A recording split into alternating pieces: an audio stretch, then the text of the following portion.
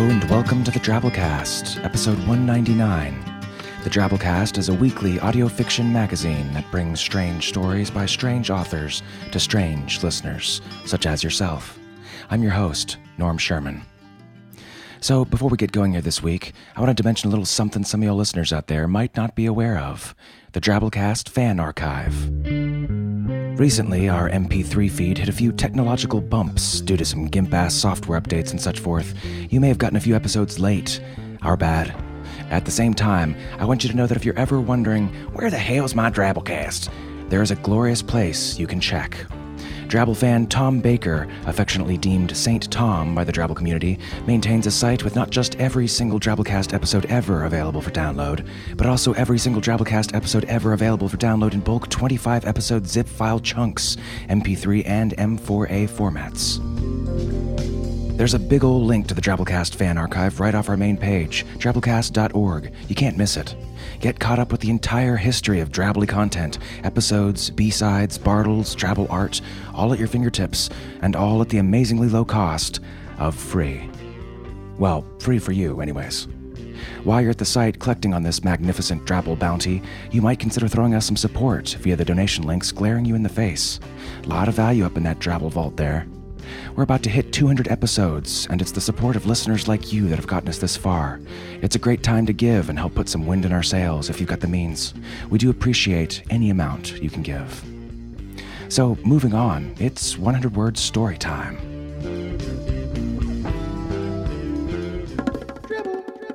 This week's Drabble is called Dead or Alive, and it comes to us from Benjamin Parker. Ben has had a love-hate relationship with zombies ever since Dawn of the Dead scared the living daylights out of him when he saw it at the tender age of 12.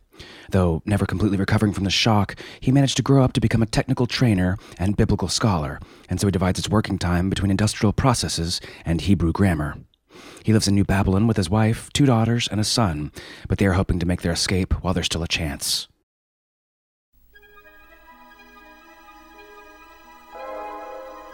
The zombie apocalypse came in a way none had anticipated. A clerical error at the Social Security office listed 10% of Americans as deceased. When apathetic bureaucrats rejected all petitions, zombies took to the streets in protest. The president, also among the dead, lent his support as commander-in-chief. Most military personnel, zombie or living, remained loyal to him. Seeing no moral barrier to the use of nuclear weapons against the undead, the living launched a full-scale attack. Though no peace treaty was ever signed, relative peace returned when the distinction between living and dead was lost altogether.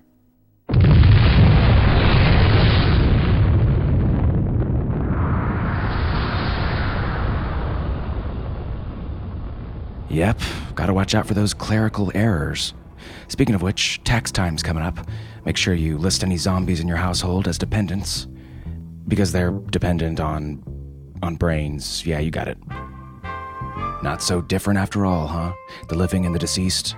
The only way to really know in any situation is to get your Prince and the Pauper on and travel to the other side. Or at least, in between. Hey, zombies are nothing if not empathetic. Yes, folks, when you walk in another man's shoes, you get more than just his planter's warts. You get his perspective.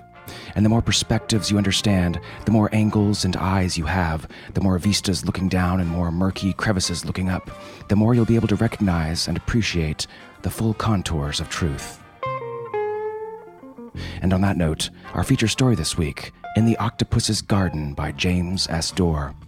James's collections, Strange Mistresses, Tales of Wonder and Romance, and Darker Loves, Tales of Mystery and Regret, are published by Dark Regions Press, while other work has appeared in Alfred Hitchcock's mystery magazine, New Mystery, Aboriginal SF, Fantastic Stories, Cheezine, and numerous anthologies. Dorr is an active member of the Science Fiction and Fantasy Writers of America. Keep up with him at jamesdorrwriter.wordpress.com.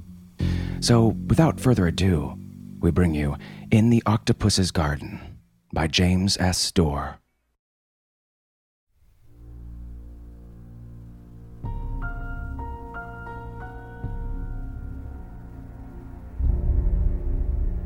I remembered. Pain. Red pain. A sound of thunder crashing around my ears. Blackness and brightness. Words and expressions. I tried to make sense of them. Desert sand. Beaches. Desalination. Meetings in darkness. Meetings at nighttime, and over I heard a name, Gallagher, which I recognized. It was my own name. Then clankings and scrapings as if on a concrete floor, metal on concrete, a weight, a chain, heavy, my legs wrapped around them, my shoulders, another chain. Blackness and brightness as if a long tunnel stretching endlessly through a dark void, yet leading to brightness. A warmth and a joyous feel of completion. I knew of this somewhere, of where I was, what I was. But then, a splashing sound. Then, darkness. Nothing.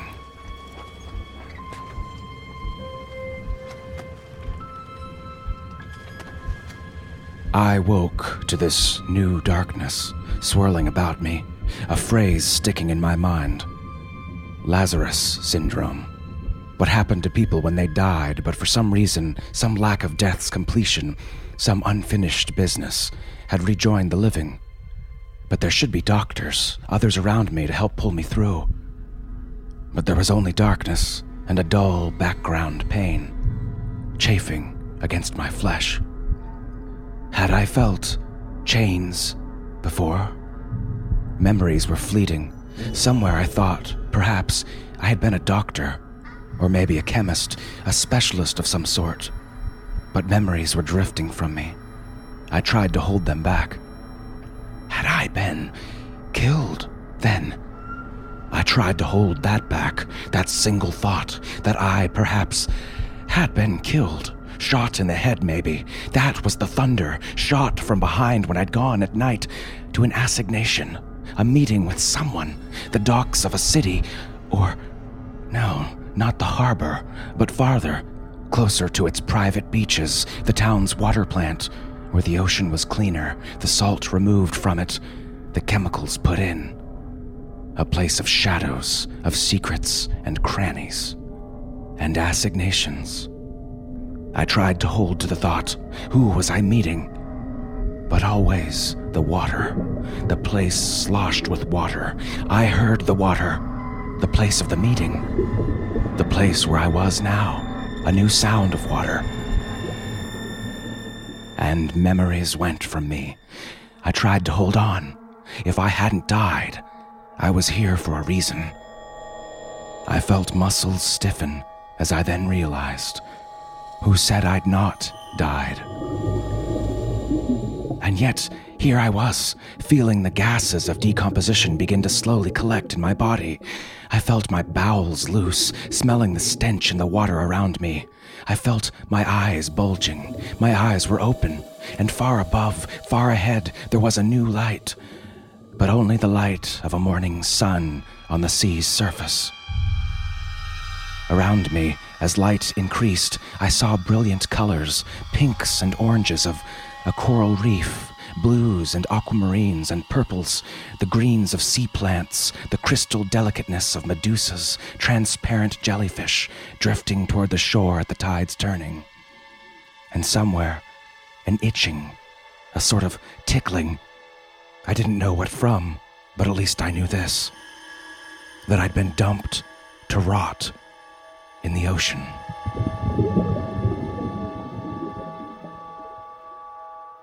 I slept. I woke. I felt gases swell in me, then burst forth from my ears and my anus, while I was still weighted down with iron chains. I felt no sense of time. Time works differently here in the ocean, but only of cycles, only of beginnings. As that of the beach that bordered the ocean, the swimmers by bright hours from the resort beach, the one closed to townspeople. I recognized human forms, male and female. Despite my death, I was still human-formed too, at least for those first cycles, even if covered with deep blue-green blotches, enlarging to pustules, spreading to blisters, the flesh tinging purple. Day cycles, week cycles, we dead keep no count, except on what seemed its own regular cycle too, one female form, in a red thong bikini, which would swim above me, frolicking in the warm ocean water. And one time I realized I had an erection, then felt more tickling, the tickling of before, when I realized a fish was devouring me, sucking fluids out of me as far above the cherry thong glistened, separating white, pumping buttocks as she swam on her back, little realizing what watched below her. And also my lips, my eyelids, my tongue were plagued by the tickling, and this time, straining, I saw the tiny crabs crawling sideways across my splitting flesh, watched as the skin loosened, peeled. And I saw from crab eyes myself, eating my own body in tiny nibbles, week cycles, month cycles. Crabs, too, sense no time, but I, in an act of will, learned to project myself into these crabs' minds, into the shrimp that browsed the putrescence that had been my fingers, loosening the nails to get at the soft meat that lay beneath them. Never in anything that didn't taste of me, but in those things that did.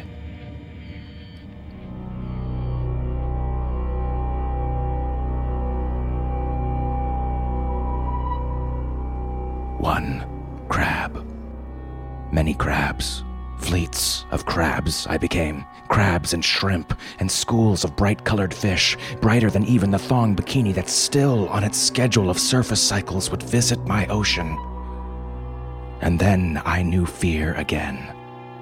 Once a dim memory, a dim, lost memory of what may have been before, but now, with crabs' minds, a devouring panic as shadowed spokes, wheel-like, blotted the ocean floor.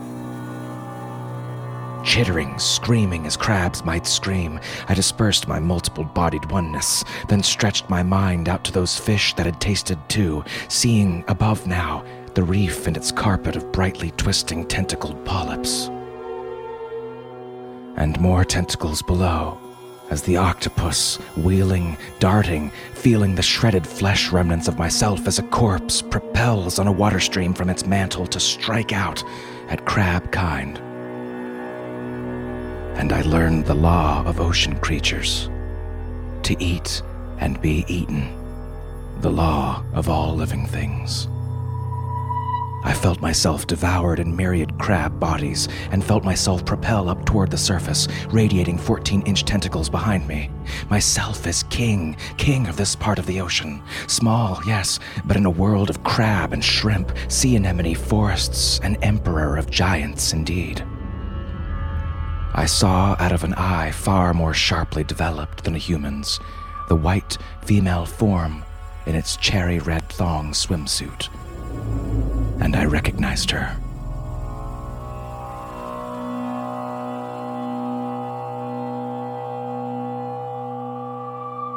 A day cycle, week cycle now as the octopus, eater of eaters, I recognized her.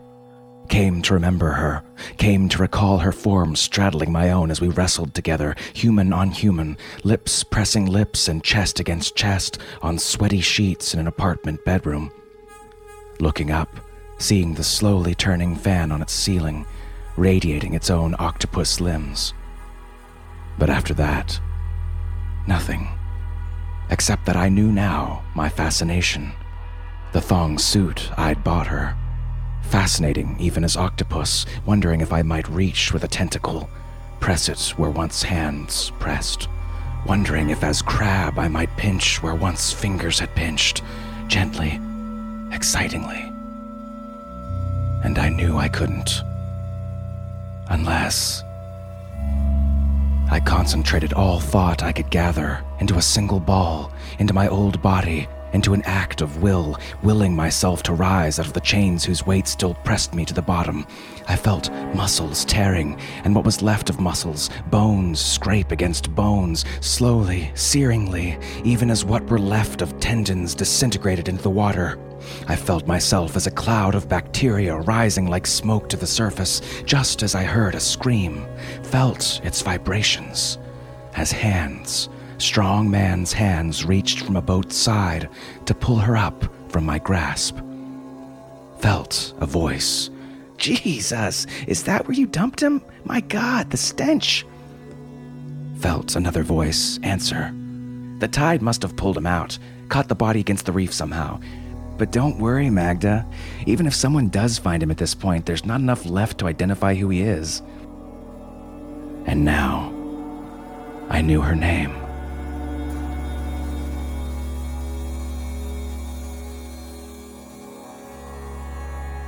Magda, my Magda, dark curly hair, legs sinewed and supple, sheets twisting around us. And now, in my human flesh, what was left of it, I felt myself as feasting microbes which, through my will's action, I had formed once more into the shape of a human. I felt flesh memories of larger fish eating my legs, my stomach, an eel twisting into the space of my ribcage. And these I brought to me, using my will to have them swim for me, to follow the boat's shape past the city's desalination plant where I'd been murdered. That memory came back too. The memory of meeting, of Magda's panicked call, begging me to meet her at the plant, in the deepest of shadows and maze-like corridors, her lips on mine there, whispering of threats, of information, of foreign secrets, of payments, and yet, as she pulled from me, I heard the thunder, and metal crashed through my spine. Pain above pain. Spinning, I saw a man's hands grip a pistol, smoke from its muzzle, man's hands lowering it to a table. Then calling other men who came with heavy chains. The first man kissing, and I recognized him. I do not remember the circumstances, who was in whose pay, which was which nation, who were the good guys and who were the bad. None of that mattered. None does when one is dead. Communists, neo-communists, fascists, running dog capitalists, right and left wingers, these are just phrases. Like desert sand, beaches shifting in wind and water and tide, not in time, but beginnings. Like death and its cycle.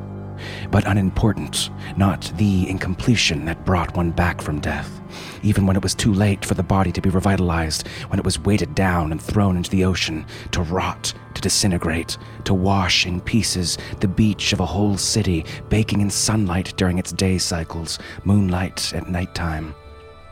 His name was Hansen, the one who'd shot me, the one who'd paid Magda to betray me. I'd known him also when she'd introduced him, claiming to me that he was her half-brother. And I knew who'd paid him. And that didn't matter. Nor did it either that he was screwing her now instead of me, in my own bed, in my own apartment, under the ceiling fan, that his strong fingers explored what was once mine. Oh yes, I recalled how she looked at him then, after he'd shot me. While others wrapped chains around my body to keep it from floating, the kiss, the whispers. And even that might have allowed me to die in peace. But one thing did matter. That I had trusted. And on the ocean's floor, my octopus form fought a small shark that dared to invade some anemone garden, and almost defeated it.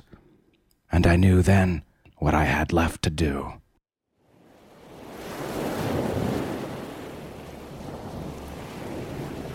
One cycle, 2 cycles.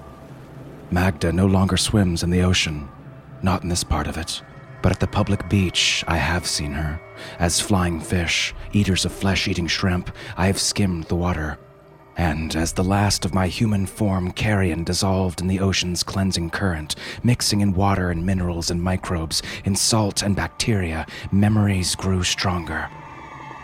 The desert, the sand, the city between the sand and the ocean, The infrastructure, the piping and conduits, once in a past existence, apparently I had made maps of these things. The beaches, the harbor, and all of me still one. A chemical form now, still held together by strength of will. Unfinished business.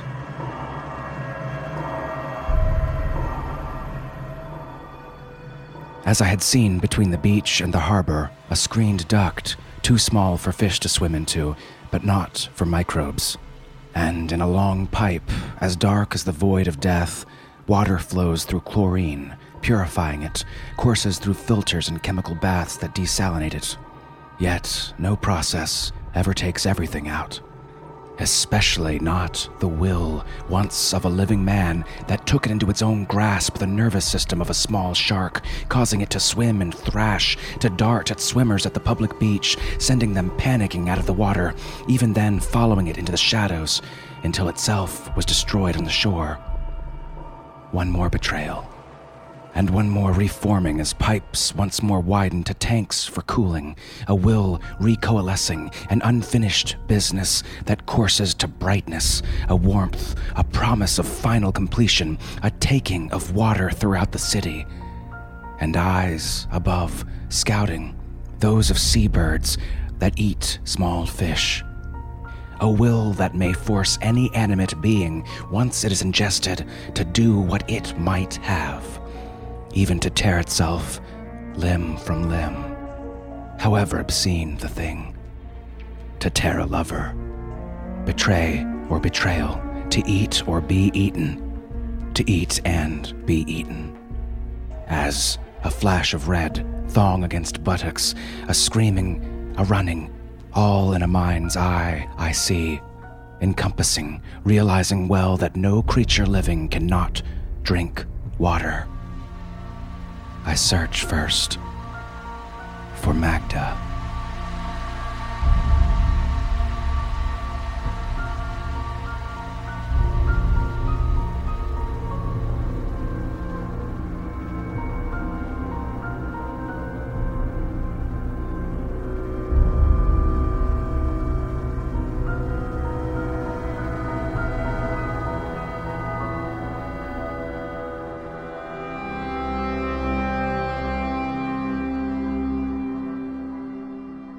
Well, that was our story. Hope you enjoyed.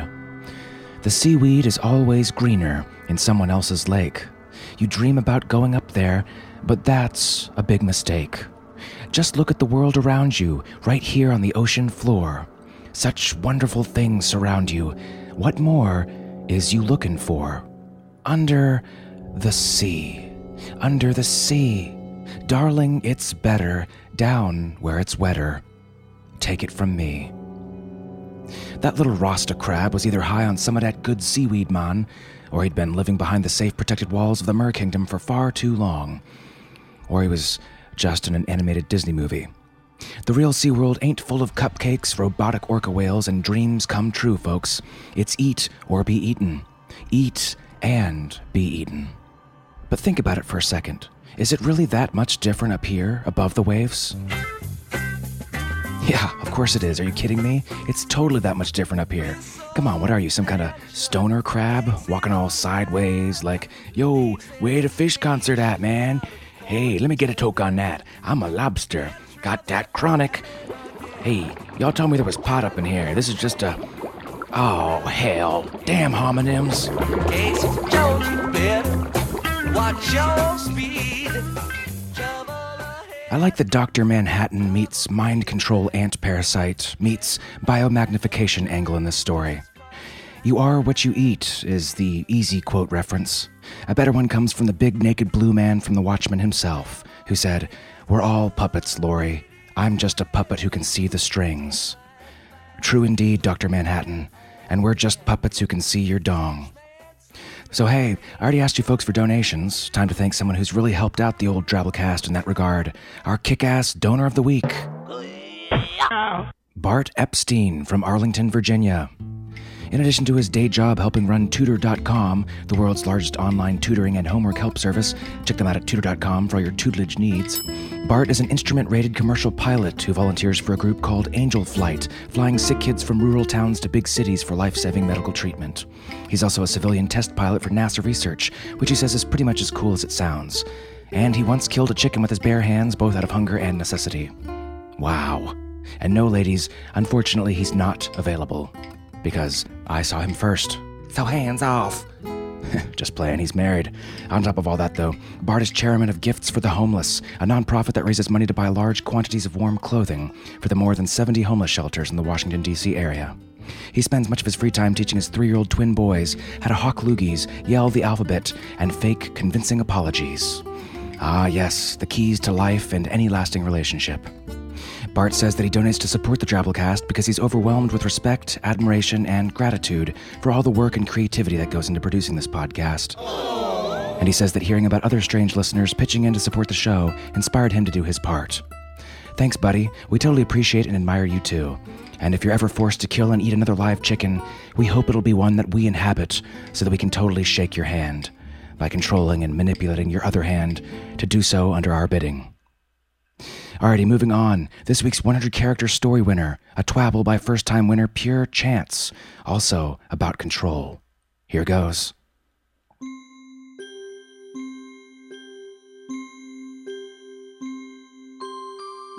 When I was young, I played with dolls.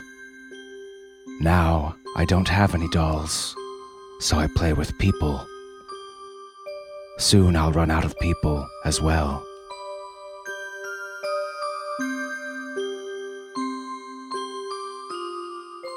Eek. Freaky. Try writing one yourself. Post it in our discussion forums. You might be next week's winner. If you do that Twitter thing, you can find and follow us at the Drabblecast. We post the weekly winners out early each week. All right, folks, episode 199 in the bag. We'll see you next week for something special. Also, the winners of the 2010 Drabblecast People's Choice Awards. Don't forget to hit up our forums and vote if you haven't already. Remember, the Drabblecast is produced with the Creative Commons Attribution Non-Commercial No Derivatives License, which means don't change any of it, don't sell any of it, but feel free to share it all you like. Special thanks to this week's awesome episode artist, Bill Hallier. Bill has a doctorate in monsterology and monsteronomy from the Tampa Bay School of Gifted Liars. You can find him at Denny's around 2 a.m, sitting in a corner booth, feeding fistfuls of sugar packets to Hodges, his pet Peruvian vampire badger. Or at www.roughbeasts.com. We'll see you next week, weirdos. Until then, our staff is made up of Associate Editor Matthew Bay, a couple of tiny wiener-eating fish, and yours truly, Norm Sherman, reminding you that she's wearing your thong. The evening saunters to closing. The waitress turns chairs upside down. Piano player picks up his tip jar and drink, and the bartender shouts last round. An hour ago this place was loaded, and noise filled the room like the smoke. Laughter and curses spilled like booze from a glass. Words were all slurred when spoke. Yes, words were all slurred when slow.